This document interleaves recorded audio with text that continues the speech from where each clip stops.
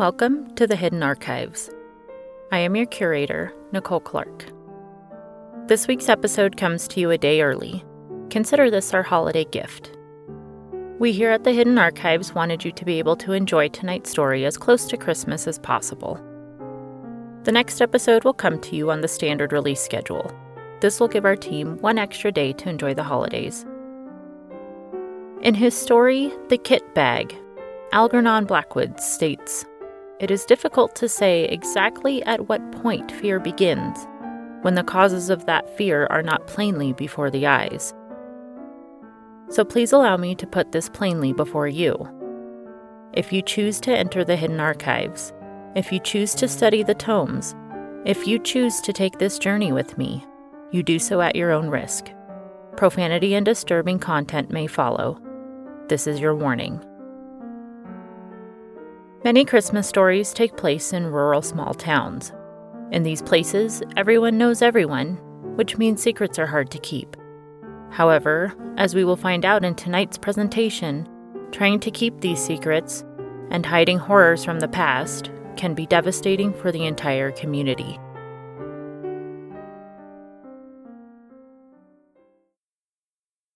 Now that I've put all the pieces together, now that I know how everything went to shit from start to finish, I think I can finally tell my story. However, this process has taken me several years. So to whoever is reading this, I sincerely apologize, but I'm not much of a writer, and some of the events are a bit hazy. I just wanted to tell you, whoever you are, what happened and how as best I can. If someone had taken the same courtesy from me, then, well, maybe things wouldn't have happened the way they did. It's just as much your responsibility to read and understand this, as it is mine to let you know about it. So, settle in, kids. I've got a whopper of a tale for you. Sorry about that last bit. I just figured I'd try to sound somewhat like I'm from here. It's in ink, though, so no going back now. Anyway, the here in question is Bowstring, Wyoming, and the year was 1992. I wouldn't be surprised if you never heard of this place. I didn't until I moved here from Los Angeles about 5 or 6 months before what happened. The long and short of why I ended up here is that I pissed off some people at the oil company I worked for, so the bossman decided to send me away. No real story there. Just do yourself a favor. If you ever find a kilo of coke in your boss's office, don't say anything to anyone. Just have yourself a white Christmas, know what I mean? I guess that's enough personal background. The stage is set with the fact that I never really intended to be here to begin with. But I found myself here nonetheless. So let me tell you about good old Bowstring. There's a grand population of about 2,085 people. With my last count, 2,086 with me. We have a K-12 school, a gas station, a liquor store, and a goddamn true-to-life general store. Says that right out front of the place on a sun-faded wooden plank sign. Oh, and I think there's an oil field somewhere nearby. Otherwise, why the fuck would I be here? So yeah, that's that. Well, to an extent. If it sounds dull, then I guess I'm a better writer than I thought, since I described it so well. But I've made the best of things. The oil company could have fired me or gotten me killed, but they sent me here instead. I was thankful for that. Shit, I've learned a lot about what it means to be thankful. I've learned a lot about so many things I didn't even know could be real. I've seen some crazy shit that I could never have imagined to be real. Everything really started in about mid-December and the weeks leading up to Christmas in 1992. I personally never really cared for the holiday. Probably because Christmas was never really special for me. I was an only child and my parents were loaded. They spoiled me all year long, so getting presents wasn't anything that stood out. Plus, my parents would always take off to some crazy place for the holidays, and would leave me with my au pair, who was from the Gulf somewhere, so she didn't even celebrate Christmas. But you better believe that I was the only one who felt this way here in Bowstring. Christmas seemed to be a really big deal. My plan was to just not get involved. But that doesn't work in a place like this. The house I bought when I moved here is a small place in a small neighborhood near the edge of town. But you did hear that right. I do live in a neighborhood. A small development that was built sometime in the 50s. I guess they planned for this town to be something bigger, but that never happened. Probably for the best.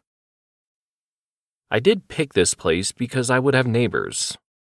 You know, people to notice if something happened to me. Plus, I was single, and when I came to check the place out, I got to meet some of the neighbors.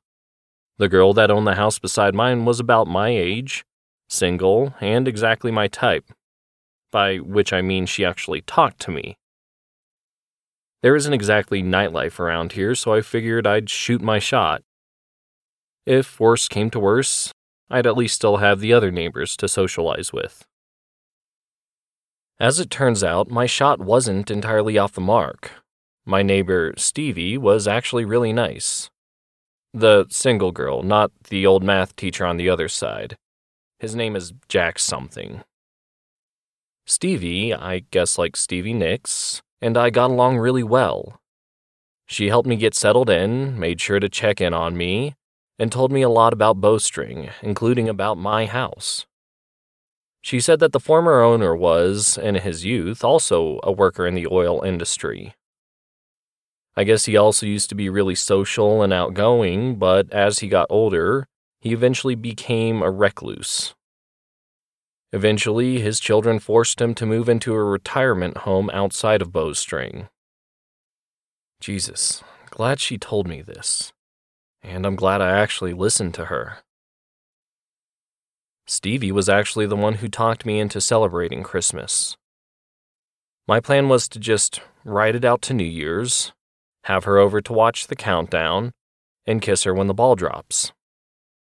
God, though, you should have seen her face light up when she was talking about Christmas and how much it meant to not only her, but also everyone else in Bowstring. Around the start of December, when everyone was putting up their lights and decorations, Stevie made her way over to my place and asked if I needed help putting up my own stuff. I did inform her that I had nothing to put up, but would be happy to turn that favor around and help her instead. She insisted that she had everything covered, but did encourage me to get into the Christmas spirit. To me, Christmas spirit meant bourbon-fortified eggnog. But a few days later, I was inspired with an idea to boost the general Christmas spirit. Maybe I could get Stevie a Christmas gift of some sort. After a while of thinking, I decided to set off to the general store and take a look around. Hell, I didn't even know what I was looking for or if they would have anything that she would like. But I set my heart to finding something. I must have spent more than an hour searching, perusing, contemplating, etc. before I found it. The perfect Christmas gift. Finally, I took it to the sales counter, paid for it, and set off towards home. What the gift was doesn't matter. What does matter is that it was something just slightly too large not to be noticed. I knew that Stevie might come over at some point between now and whenever I planned to give it to her, so I needed a good place to hide it. When I pulled into my driveway, Stevie was outside hanging up her Christmas lights above the front porch. I didn't want to be noticed carrying her gift into my house, nor did I want to be noticed ducking inside while she attempted what, for the sake of safety, should really be a two-person job. Seriously, kids, have someone hold the ladder. I got out of my car, leaving Stevie's gift in the trunk, and made my way over to offer assistance. You know, just being neighborly like everyone else around here. Being a reasonable individual, she did let me hold the ladder for her and hand her lights and hooks. We were out there in the Wyoming December cold for several hours. Just as the sun was about to set, We finished up, and she plugged her lights in.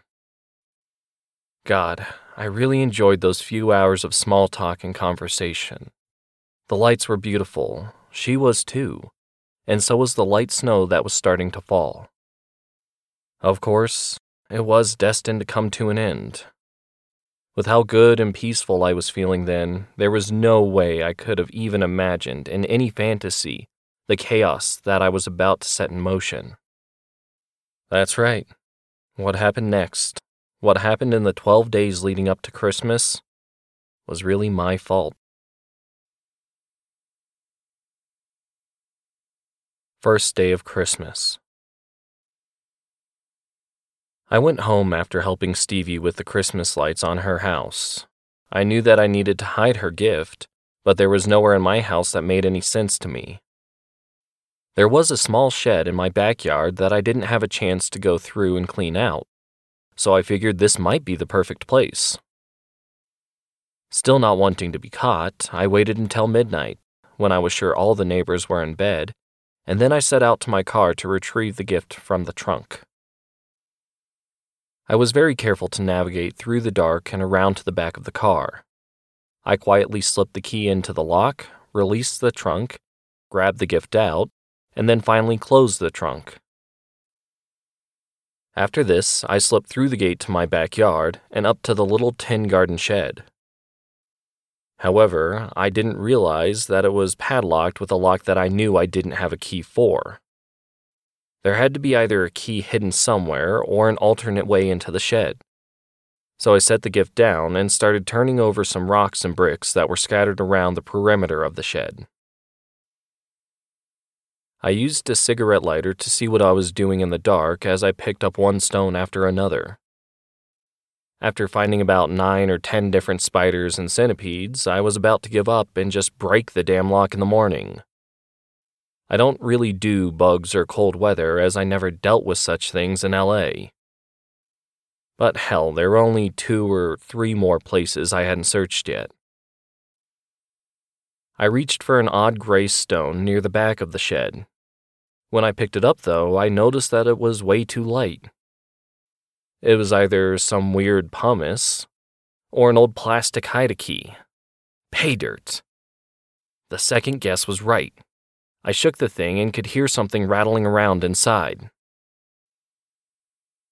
I found a little trapdoor on the underside of the false rock, and inside was a short, rusty steel key. I was concerned that it was too old and corroded to work, but I tried it in the lock anyway. There was a lot of resistance in the lock, but the key turned and the lock released. I slid the shed doors open and made my way inside. I wasn't quite sure what I'd find, however. For all I knew, there were wild animals, stray cats, or swarms of spiders that had made their way in to find shelter from the cold. Thankfully for me, it was actually pretty empty. Shit, it was too empty. If I had the gift in here, and Stevie came over to help me with the yard or something, she might go into the shed and see the gift. But there were some old steel cabinets inside, so I figured that I could probably hide the gift in there and then mark them as off-limits because of hornets or something. So I set the gift on top of one of the cabinets that was at ground level and bent down to open it up and take a look inside. But now the fear of there actually being hornets inside was creeping into my psyche. Maybe if this were true, a little fire would show them who's boss. So I held the lighter with my right hand, just next to where the cabinet doors met, and slowly reached for the handle with my left hand. I had to work up the gumption to open the thing, so I just held the handle for a minute. Finally, when I had summoned the courage, I ripped the door away. I must have jostled the cabinet, though, because as the door swung out, a glass jar fell out and broke on the dirt floor. An awful-smelling black oil-like substance spilled out in front of the cabinet and oozed its way into the earth. I rushed my way back to the house to find something to clean up my accidental spill in the shed, but when I got back, the mess, oil, jar, and all, were mysteriously gone. Maybe I had seen it wrong in the late hour and dim light, Or perhaps the smell came from the cabinet itself and the jar had simply hit the floor and rolled into the darkness. While I was inside gathering cleaning supplies, I had also grabbed a flashlight, which I was engaged in sweeping around in an effort to find the jar. But it was nowhere in sight. If it rolled under one of the cabinets, I would eventually discover it when I cleared the shed out. But that would have to wait until after Christmas. Once again, I knelt down in front of the now open cabinet and took a look inside. There were dozens of these jars and other containers, all of which were full of the black oil. I started to unload, carefully this time, all of these containers from the cabinet to make room to hide the gift. I just set them on top of the cabinets until there was enough room to place the package inside. With my chore complete, I closed up the shed and went back inside my home for the night. I needed to shower off the dust and fall into bed until morning. Second day of Christmas. I awoke around 8 in the morning the next day. However, it wasn't the wailing of my alarm that had roused me from my nightmare-riddled slumber. It was the sound of shouting and a door slamming from the house behind me. I put on a robe and some slippers and made my way out the back door. Whatever was going on sounded serious.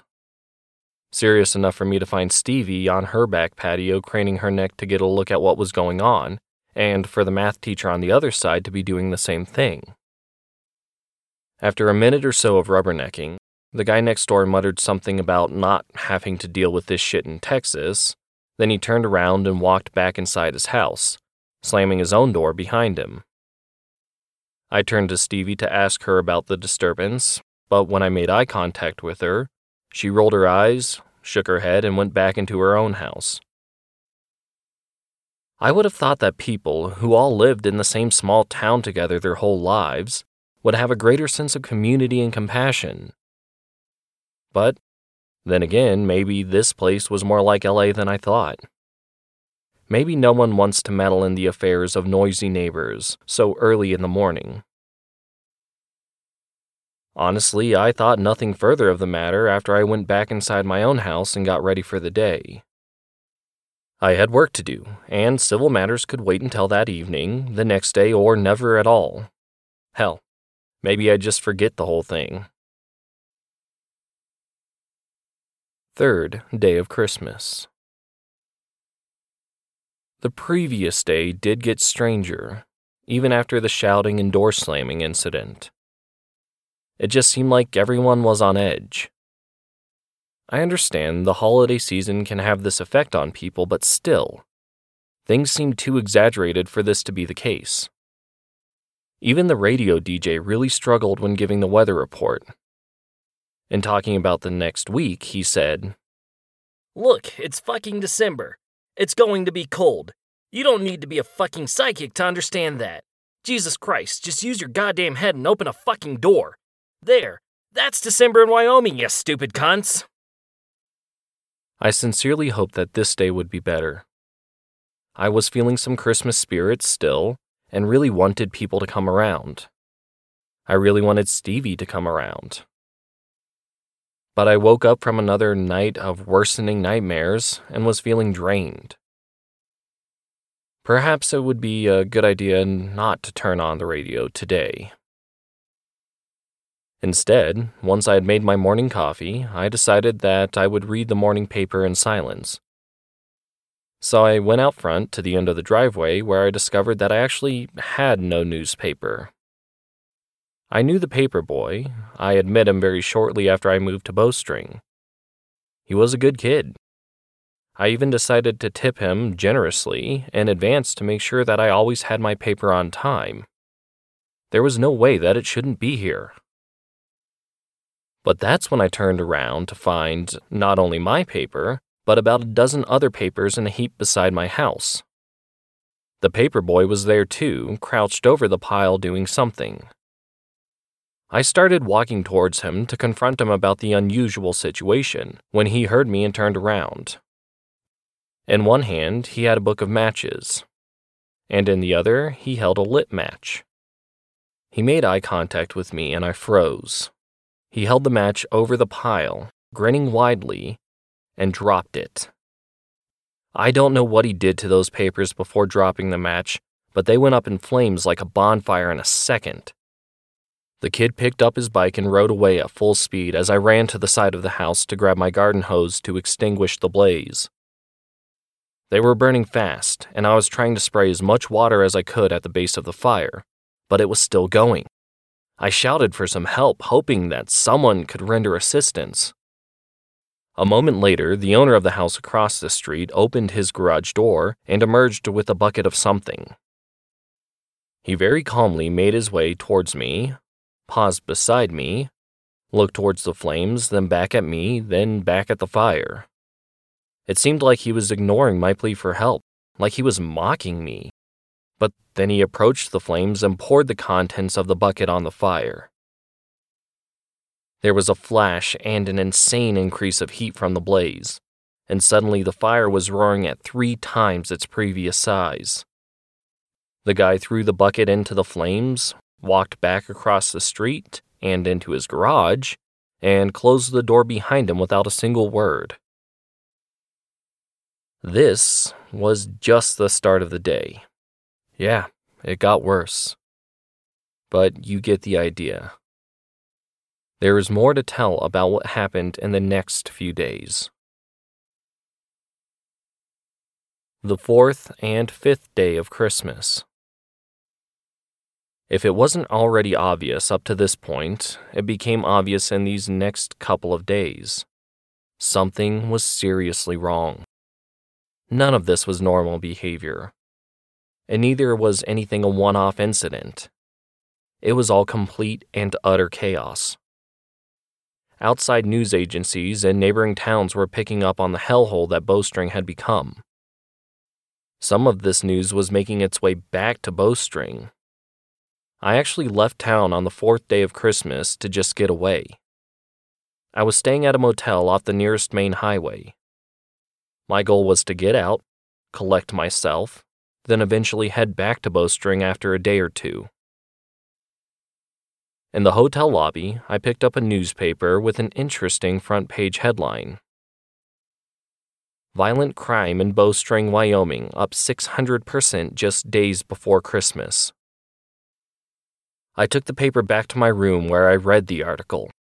It went on to list some gory details about robberies, vandalism, and even murder. Apparently, we had ourselves our very own serial killer in Bowstring. But with all the mayhem and disappearances, no one knew who it was. There was no real local police force, so the people of Bowstring had to rely on state police. However, many of these officers wouldn't come close to the town. They said it felt evil and infectious. The article also included a short paragraph about the history of Bowstring. The town was founded in the early 30s by a mix of migrant workers from China and Native Americans from the local area. They had planned for it to be a safe haven from oppression, bigotry, and intolerance. It thrived for a while, but in the late 40s, oil was discovered near the town, and the same corporate assholes that I worked for moved in and took over. Legend has it, when the town's founders were forced out, they cursed the town and its new inhabitants, saying that evil has flowed into the town like the very oil it came to collect, and the evil shall be its undoing. The curse seemed to be just a legend until the early 50s when a similar hell to now broke out. However, after a few weeks of murder and mayhem with no explanation, things suddenly calmed down to the point where, for many years, even decades, Bowstring was one of the most peaceful and happy towns in North America, until now. Somehow this was my fault. I knew that. I needed to fix it, and I hoped to God that I could do this quickly. I spent the night coming up with a plan, and left the motel the next morning. The 6th day of Christmas. I knew that if there was one person who could give me some answers, it was the former owner of my house. No one ever left Bowstring. People grew up here, lived here, and eventually died here. That meant that one of the oldest residents used to live where I did then. But I had no real information on him. All I knew was what Stevie told me, that he was in a retirement home somewhere in Wyoming near Bowstring. My plan was to call around to various retirement homes and see if they had a resident from here.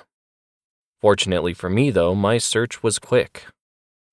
I pulled into my driveway after my short vacation out of town, got out of my car, and went to my mailbox. It was the locking kind that people who are paranoid about getting their mail stolen get. This meant that, if the mail was still running, I would still have mine, even if things were actually as bad as they seemed.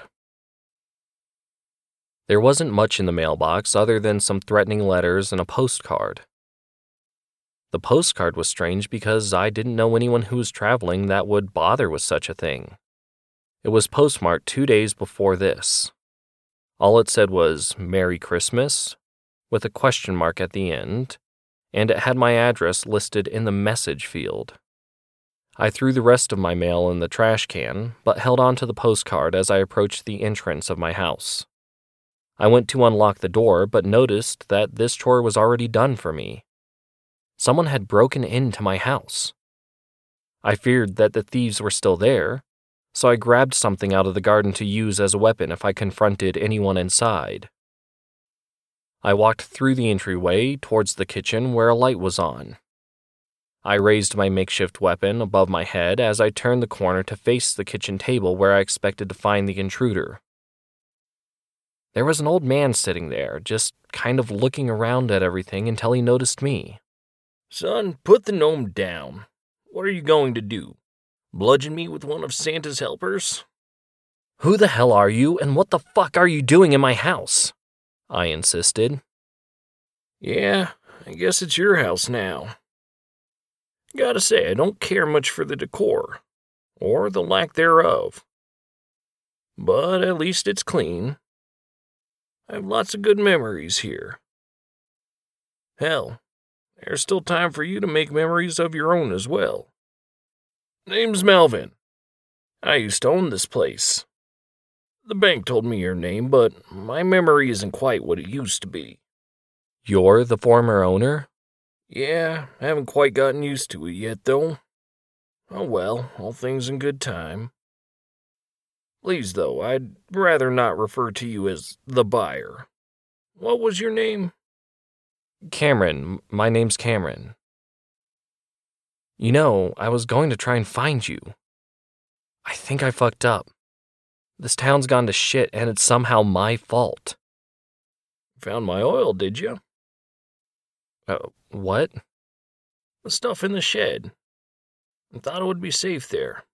Must have forgotten to put a protection spell on it or something. Again, my memory ain't quite what it used to be. Just tell me, and either way, we can still fix things.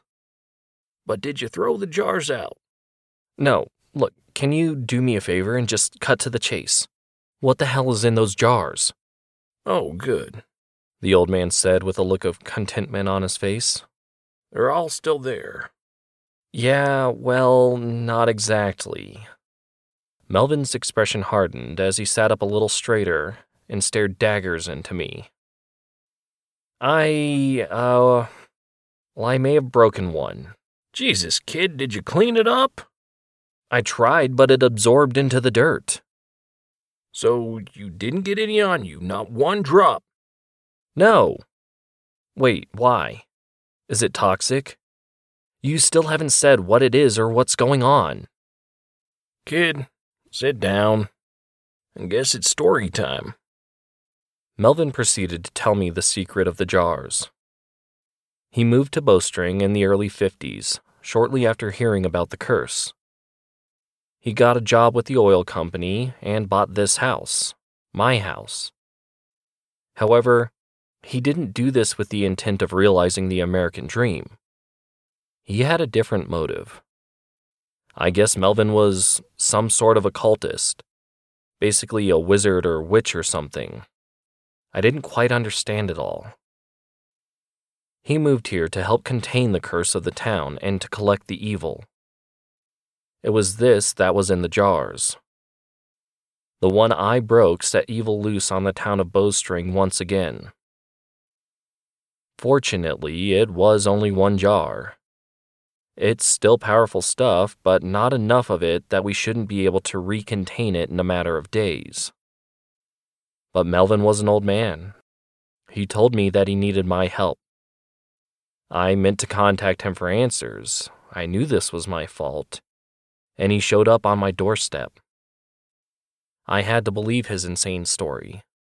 There was now chaos when there should be peace on Earth.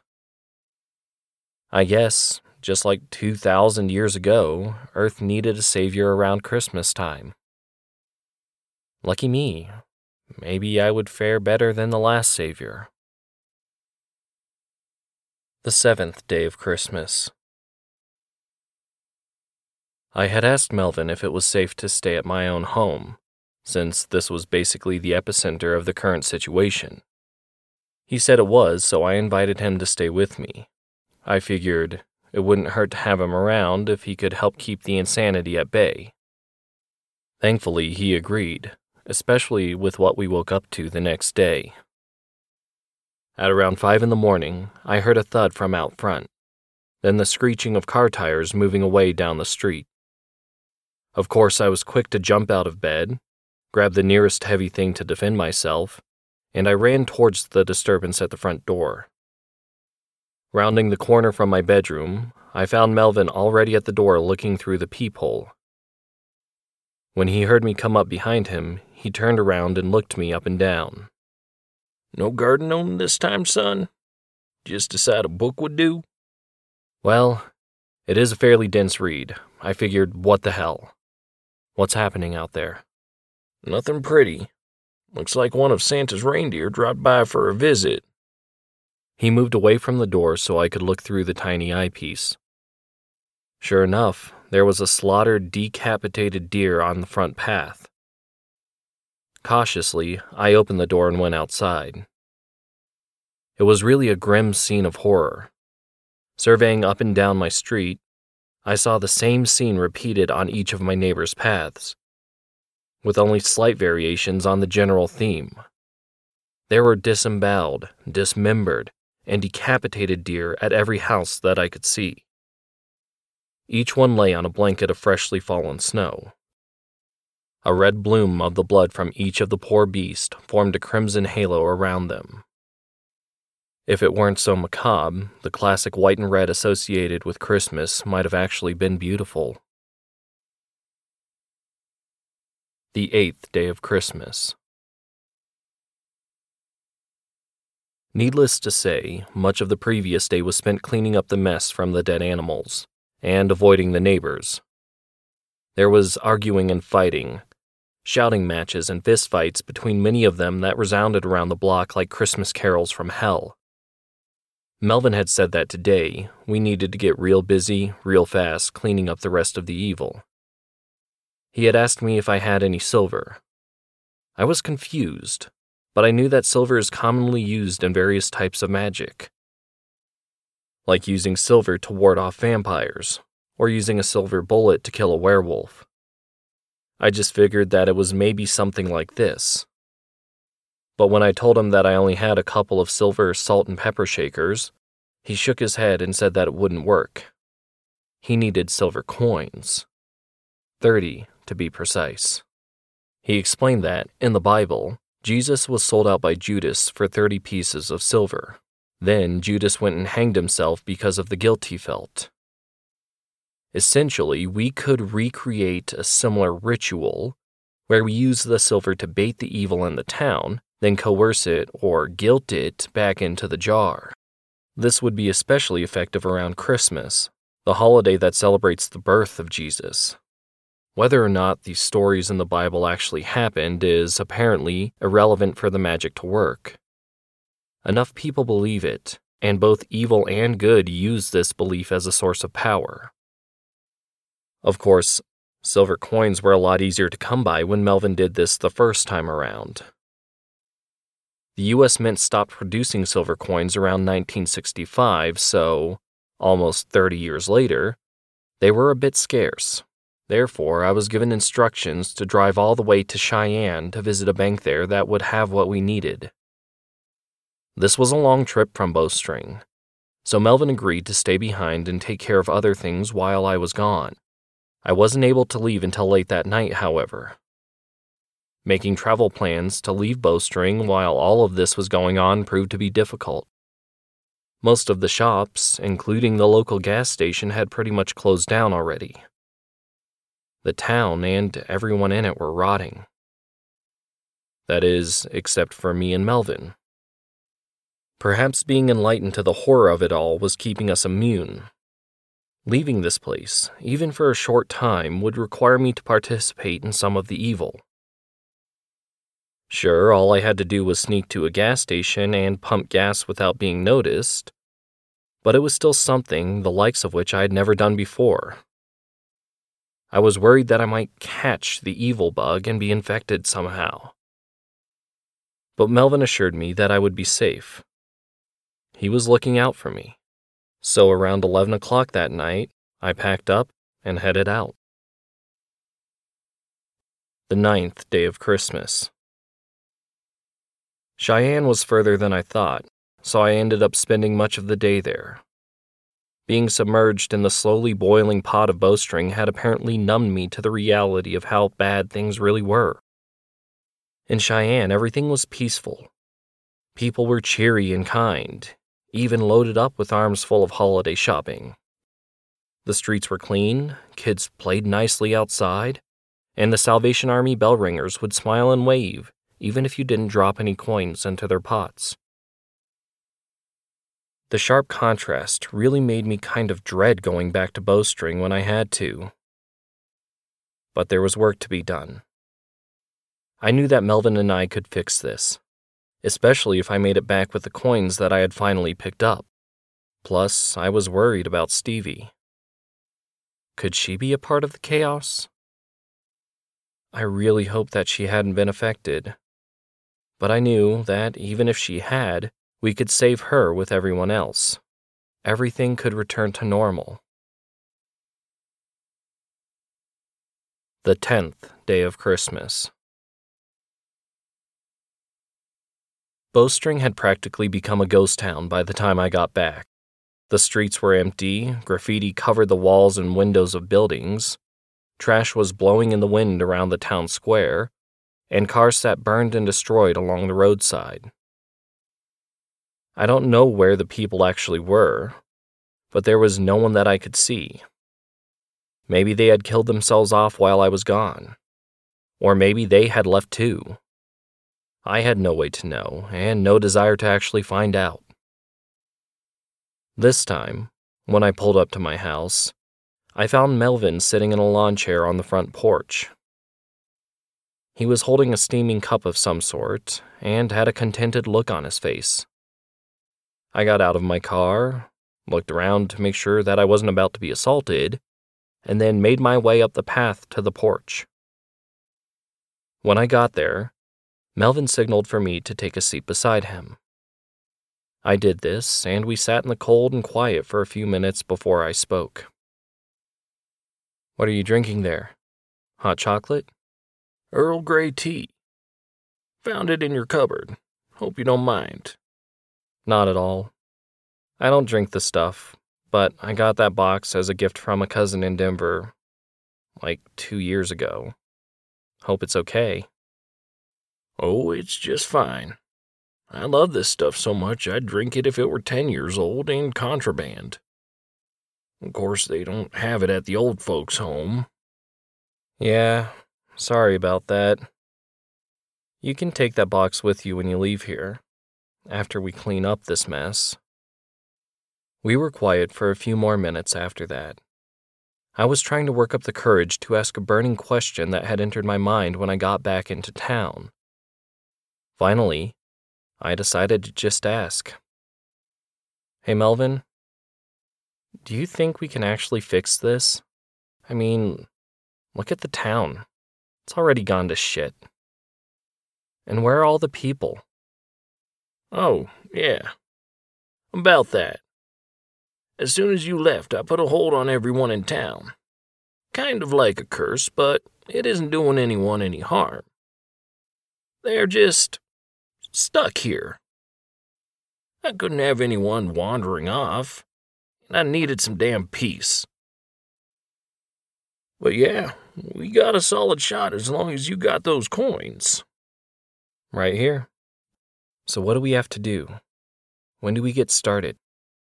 Well, I'm gonna finish this tea, then go in and get some sleep. Tomorrow is Christmas Eve. There's lots of power on such a day. We'll do it then. The 11th day of Christmas. Christmas Eve. I didn't think I'd really be celebrating it that year. But Melvin insisted. Said he hadn't had a home-style Christmas in years. Not since his kids were still at home, at this house. In the few days that I'd known Melvin, I'd actually grown quite fond of him. Like I said, my own parents weren't really worth a shit around the holidays. I never really knew my grandparents either. So having Melvin here in our humble little house felt real to me. I finally knew what it was like to be normal this time of year, even though the situation had become something quite different. We did everything that people should do on Christmas Eve. We sang Christmas songs, told ghost stories. You'd be thrilled by the kind of stories an old wizard has. We drank eggnog and cooked a nice warm meal. There was nothing fancy or opulent about our Christmas Eve. It was just nice. But in the past several days, I'd become very familiar with the fact that nothing could last. Sometime, pretty late in the evening, I got a little buzzed on eggnog and decided I wanted to check in on Stevie. Melvin was cleaning up from dinner, so I slipped out the front door and headed over to her house. I knocked on Stevie's door, but there was no answer. I rang the bell. Still nothing. Finally, I looked in through the front window to see if she was even home. And there she was, just sitting on the couch. So I tried the doorknob and found it to be unlocked. I was halfway through the door when I heard Melvin shout from the front porch of my house. Son, what are you doing? You've broken the spell on her. I had looked to Melvin when I heard him shouting, but I suddenly turned to look at Stevie in her living room, only to find that she was now running at me with a knife. She lunged at me in the doorway, but I turned quickly, and she fell through the door and onto her welcome mat. As she fell, she released the knife, which clattered to the ground at my feet. I picked it up and ran back towards Melvin. Melvin turned to go back inside as fast as he could, with me coming up quickly behind him. Stevie had made it back to her feet, and she was now rushing up in tow as well. I was going to close the door before she could get in, but Melvin stopped me. We need her, he said. She was coming up fast, and I didn't know what to do. Melvin ran towards the kitchen. I thought he was going to get a knife or something to defend ourselves with, but he called me into the kitchen with him and told me to make sure Stevie followed. I was reluctant to let Stevie in the same house as us, let alone the same room. But I ignored the murder and rage in her eyes and obeyed Melvin. As soon as Stevie was through the kitchen door, Melvin said something in Latin, and she froze in her tracks and dropped to the floor. Then I was instructed to leave while Melvin set up for the ritual. Of course, I made him agree not to hurt Stevie or take any sort of advantage of her. He responded by making some insinuations about my parentage, nothing that I cared to actually recount here, and assured me that she would be just fine. She was only there as a representative of the evil that had infected her. The 12th day, Christmas. Melvin didn't call me back into the kitchen until the clock told midnight on Christmas Day. As I entered the kitchen, I found that Melvin had lit several candles of various different colors, turned off the lights, and had drawn a circle of salt around him and Stevie, who was still unconscious. The 30 pieces of silver were neatly stacked, 6 pieces high, in 5 columns in the middle of the circle, around a knife and an empty crystal bowl. "Just a moment," he said as he handed me a piece of folded paper. "I'm going to release her. When she awakes, you read what is on that paper there aloud 3 times. Do not intervene otherwise. Do you understand?" I opened the paper. Again, the language was in Latin. I couldn't understand it, but phonetically, I could figure it out and say it. But what's going to happen? Why am I not supposed to intervene? "Because it won't work if you do. And if it doesn't work on the first try, it will already be too late for me to fix it." What do you mean it'll be too late? Melvin, what's going to happen? "This is powerful magic, son. It has a high price, a price that no amount of silver can cover. That's why I'm here. That's what the knife is for. Now, before you say anything, I am keeping my word. The girl won't be harmed. But I will. When I release her, the first thing she'll do is grab that knife. The evil that has infected her will drive her to do unsavory things. But she can't leave the circle, and neither can the evil inside her. That's why I'm inside of it. The silver is the bait. The rest of the evil in town is already moving towards it. I'm the price. My life will satisfy the cost of the magic. The knife is the tool for the exchange. And the bowl here, that will collect and contain the evil as that oil that you spilled before. That chant you are going to do will seal it and set the town to right again. It is the only way." Only way my ass? You're just going to let her kill you? "I'm an old man.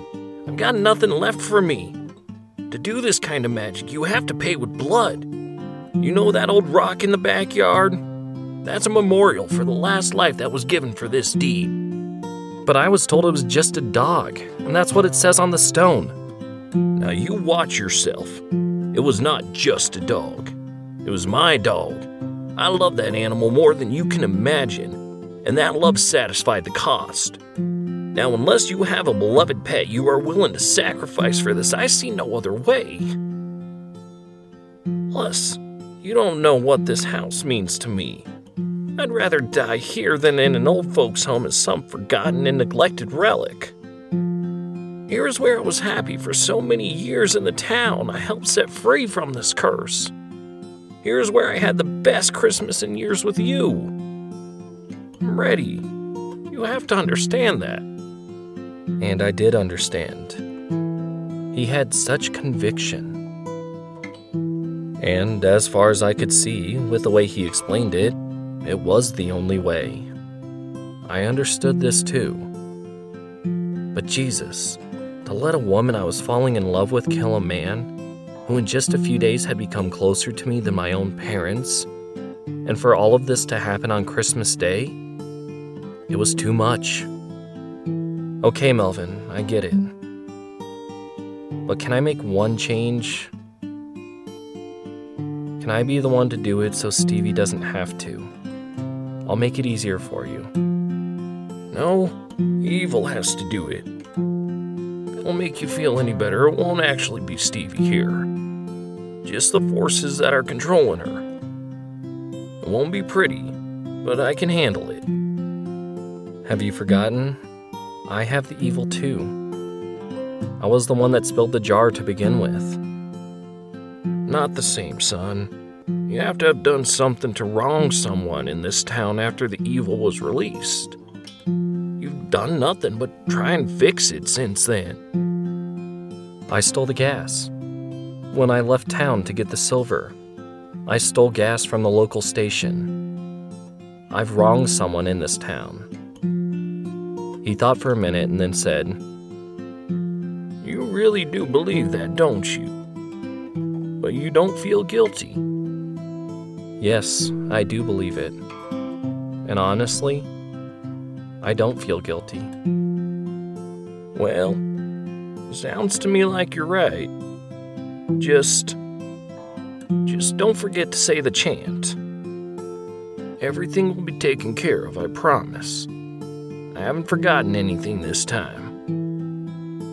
It's all ready. And so am I.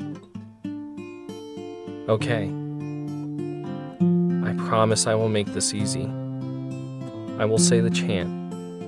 Now, give me your arm. He extended his left hand towards me with his wrist up. I picked up the knife and looked him in the eyes. Are you sure you're ready? Yes.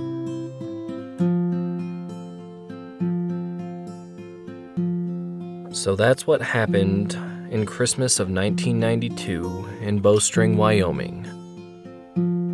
As Melvin said, as soon as I was done with the ritual, and once I had sealed away the evil that was the black oil, everything went back to normal. It is poetic that a savior would come to this small town with the sole purpose of sacrificing himself to save us. I guess, in a way, that really is the story of Christmas. Honestly, this happened several years ago. Long enough ago that I can finally tell you how everything ended up. First, the town was returned to the exact state it had been when I first moved here.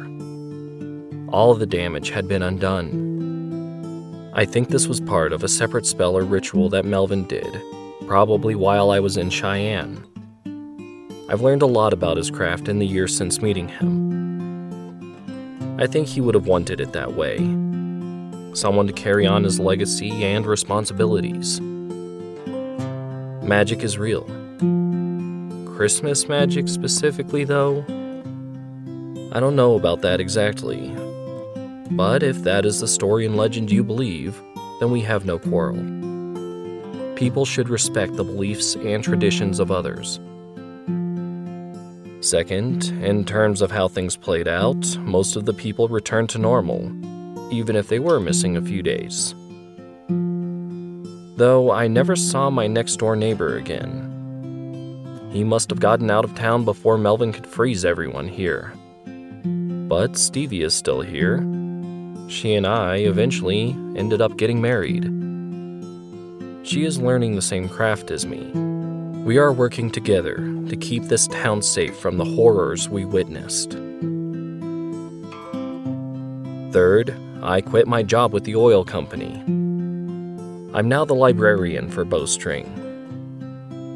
You wouldn't believe some of the strange and random text I've encountered in this job.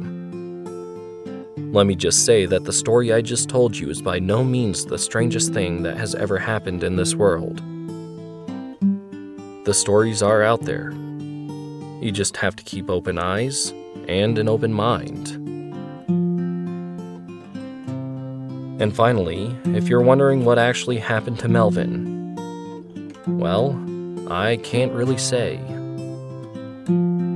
I know what I did that night, but after it was done, his body was just gone. I put a memorial stone next to the other one in the backyard. But I don't think he really left. There have been a few Christmas Eves since all of this, and I swear I can hear him singing Christmas carols around midnight. Even if I believe he is still here, hearing this still makes me miss him. But I am comforted by the joy we brought each other on Christmas Eve, 1992.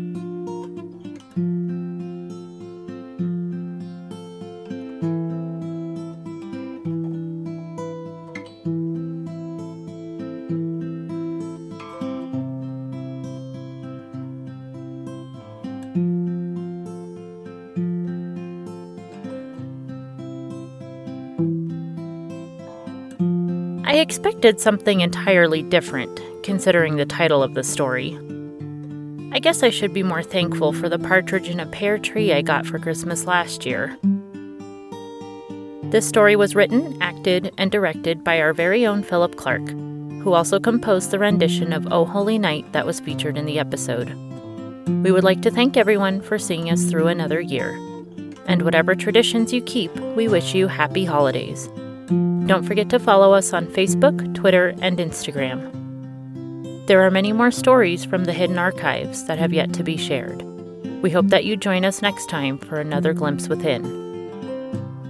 This has been a production of the Rhodes Collaborative Experience, LLC. Please no reproduction, duplication, or bastardization of any content without written consent from RCX or its partners. Ex animo, ex tempus, in archivum.